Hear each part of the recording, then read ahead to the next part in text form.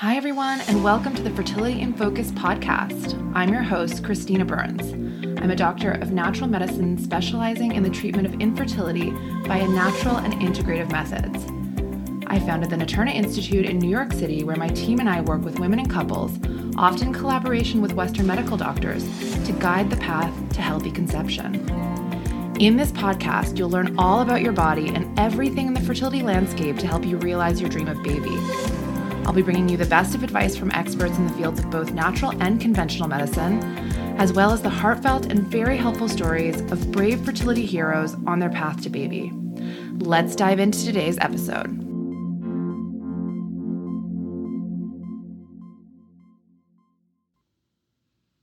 Hi, everyone. Welcome back. Today we are going to dive into discussion about nutrition, and I wanted to take the opportunity to try to navigate the rage around the keto diet and, its benefits, its risks, like why there's so much talk about it, what I think about it. I'm definitely going to inject in there. So let's just dive in. Let's get right to it. So the keto diet is, mostly focused on ketosis, which is a state that you get into when you stop burning carbs for your energy, but you're burning fat or protein, which are harder to break down and burn than carbohydrates. And, in this state, we are burning fat more efficiently because we no longer, are leaning into burning carbs. And so we go straight to kind of burning fat and protein. And so the diet severely restricts carbohydrates so that you will get into this state of ketosis. And it's pretty specific, like, the amount of protein you can have and what types and the amount of carbs also. And, it's like 75% fat diet. So it is definitely not for people with gallbladder issues, since the gallbladder is what's needed to break down fat.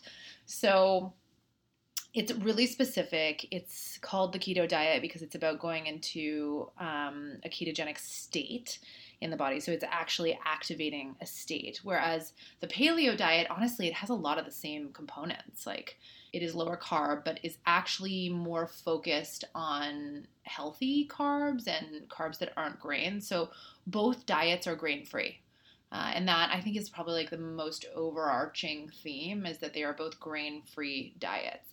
Now, the ketogenic diet is more focused on something they call anti-nutrients, which are things like lectins that are found in grains and legumes. And lectins can cause some inflammation, some digestive distress. They'd be worse for people with IBS, for example. But I actually did a whole podcast on lectins and their effect. And what I found from my research is generally, like, we can break down lectins in nuts, seeds, legumes, grains by soaking and sprouting them and by cooking them for a certain amount of time at a certain temperature also. So you can refer back to my podcast on that if you want more info on how to break down lectins if you don't want to get rid of them from your diet.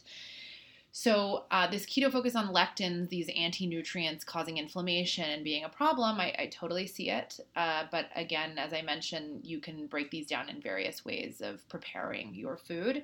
But the paleo diet and the keto diet both focus on no grain.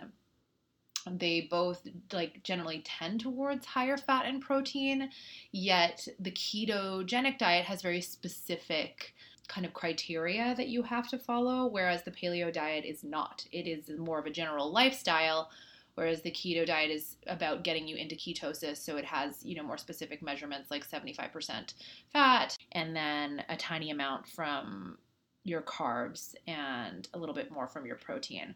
And on a ketogenic diet, for example, you're not supposed to eat more than like 20 to 50 grams of carbohydrates a day. And just to put that into perspective, there's 26 grams of carbohydrates in a pear, like a medium-sized pear. So even if you're not eating a bowl of rice or pasta, it's really easy to get carbohydrates.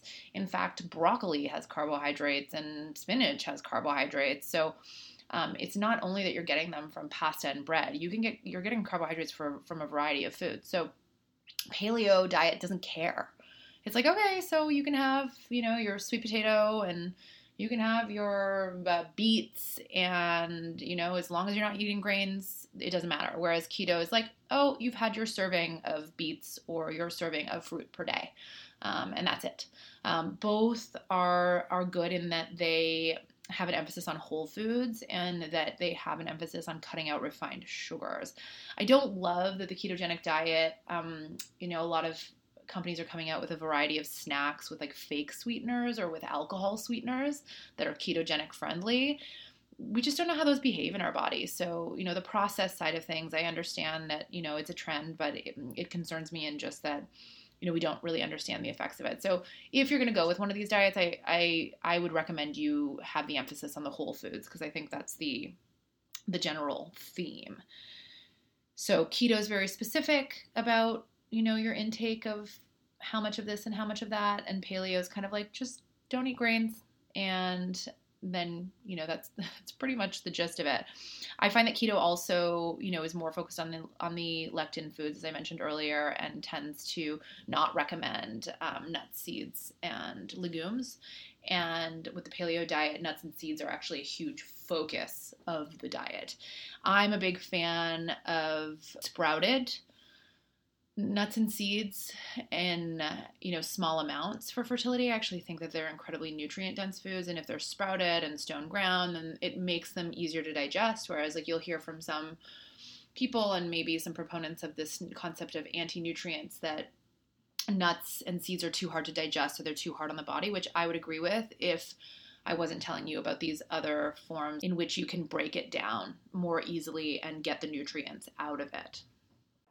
If you're interested in learning about a nutritional method to enhance your fertility, then I have just the thing for you.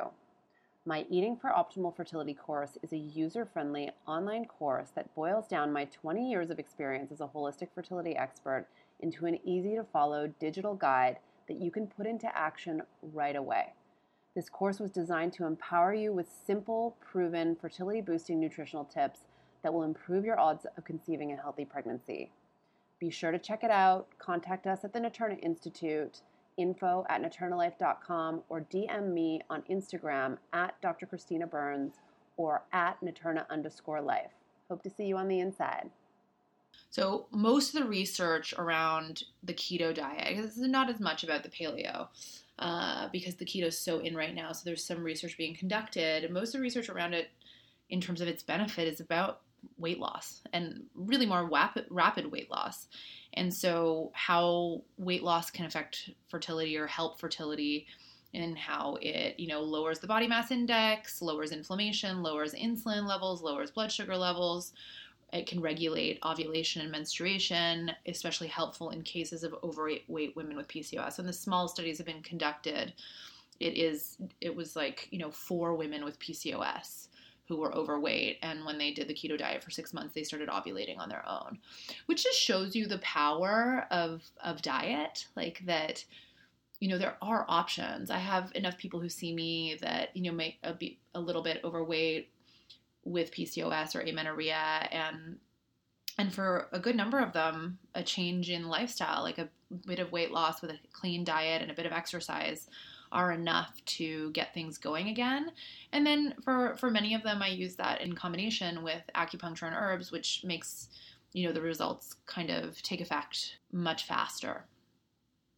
So the risk around these kind of diets is, for some, it can be nutrient deficiency. So I don't see this as much being the case with the paleo diet, because it's more of a general lifestyle, kind of only cutting the grains, and there are some nutrients that are in grains that could be beneficial, but by and large, you get so many more nutrients from like orange vegetables and purple vegetables and green vegetables, and in small amounts of animal foods, like the high B vitamins and the iron and the protein in animal foods. So I'm not too worried about it with the paleo diet. With the ketogenic diet, it was shown that it could increase risk of osteoporosis and osteopenia, which is a little scary. So I think you definitely end up missing more in that diet just because it's so intensely specific. I think everything has to be balanced is really the issue here. And so I am personally more of a fan of the paleo diet because I find the keto diet so extreme. Now, I think you really have to go with what fits best for you. Like, if you need things to be like measured down to a T, then maybe doing the keto diet for a certain period of time is going to be good for you. If you are better with a general concept, then maybe the paleocentric diet is a better idea for you. I think that cutting down on refined carbohydrates is good for everyone, and on refined sugars. When it comes to fertility, one of the main causes of subfertility or infertility I see in women, no matter the age, are high insulin levels, high blood sugar levels, and inflammation. And that's what refined carbohydrates do. That's what sugar does. It also will put you on kind of a roller coaster as far as it goes with your emotions, because sugar fluctuations in your system will affect your neurochemistry. So keep that in mind too. If you are considering one of these diets, these are the people that I would suggest to consider. I mean, like I just said, I suggest kind of everybody do like a diet lower in refined grains and cutting out refined sugar. But if you're a person who experiences a lot of carb or sugar cravings, consider cutting them out. If you are overweight and it would benefit you to trim down a little bit, then this is maybe something to consider for you. If you're snacking and you need to get a handle on this, also a good reason. If you have constipation, IBS, or other digestive issues that aren't getting better, then a grain-free diet can be super helpful for that too. When not to consider a very low-carb diet. So obviously, if pregnant or breastfeeding, not a good idea, because those are states where you would have a higher demand for carbohydrates from your body. And if you have gallbladder problems, gallstones, because you can't process the amount of fat. If you are already underweight, this is a cause for concern. If you're already underweight, and you have digestive issues like this IBS and you want to try a grain-free diet for that, then what I suggest, as long as you don't have the gallbladder issues, is to lean into fats. Coconut oil, almond butter, sprouted stone ground preferably, and getting more fats in the diet can maybe keep some of the weight on your body. And then for somebody who's underweight, I wouldn't suggest as much keto. Paleo may be better, because then you can have more sweet potato and beets and things like that, and butternut squash and pumpkin and things that would keep more of the weight on your body. If you're on diabetic medications like metformin or insulin, you have to be careful, just because your blood sugar could get too low and then you could start having effects from that. And if you've had a history of disordered eating, then this is something you should also be careful with, and you'd probably want to work with somebody on this. So to summarize, the benefits of the diet are focus on whole foods, bringing down blood sugar and insulin levels that could affect conception and maintaining a pregnancy, losing weight if that needs to happen to help your odds, reducing inflammation, helping digestive issues, which would also reduce inflammation and help you get more nutrients out of your diet. These are nutrient-dense diets. I'm more of a fan of the paleocentric diet as a lifestyle. My concerns about the keto diet are the nutrient deficiencies, the level of acid that it kind of brings about in your body. Like, you go into a more acidic state, and in an acidic state, microbes grow and tissues break down, and there could be other issues that arise. So if doing the keto diet, I don't suggest a long-term commitment to it. I suggest it more as a short-term thing. The paleo diet, I actually think you could do more long-term. Now, if you can't conceive of cutting out grains entirely, then eat a serving per day maximum, and preferably a serving just maybe a few times per week. And the refined sugars I just don't support. I cannot tell you enough that sugar is not your friend in terms of your happiness, your neurochemical balance, your body image, or your fertility. Thanks for tuning in.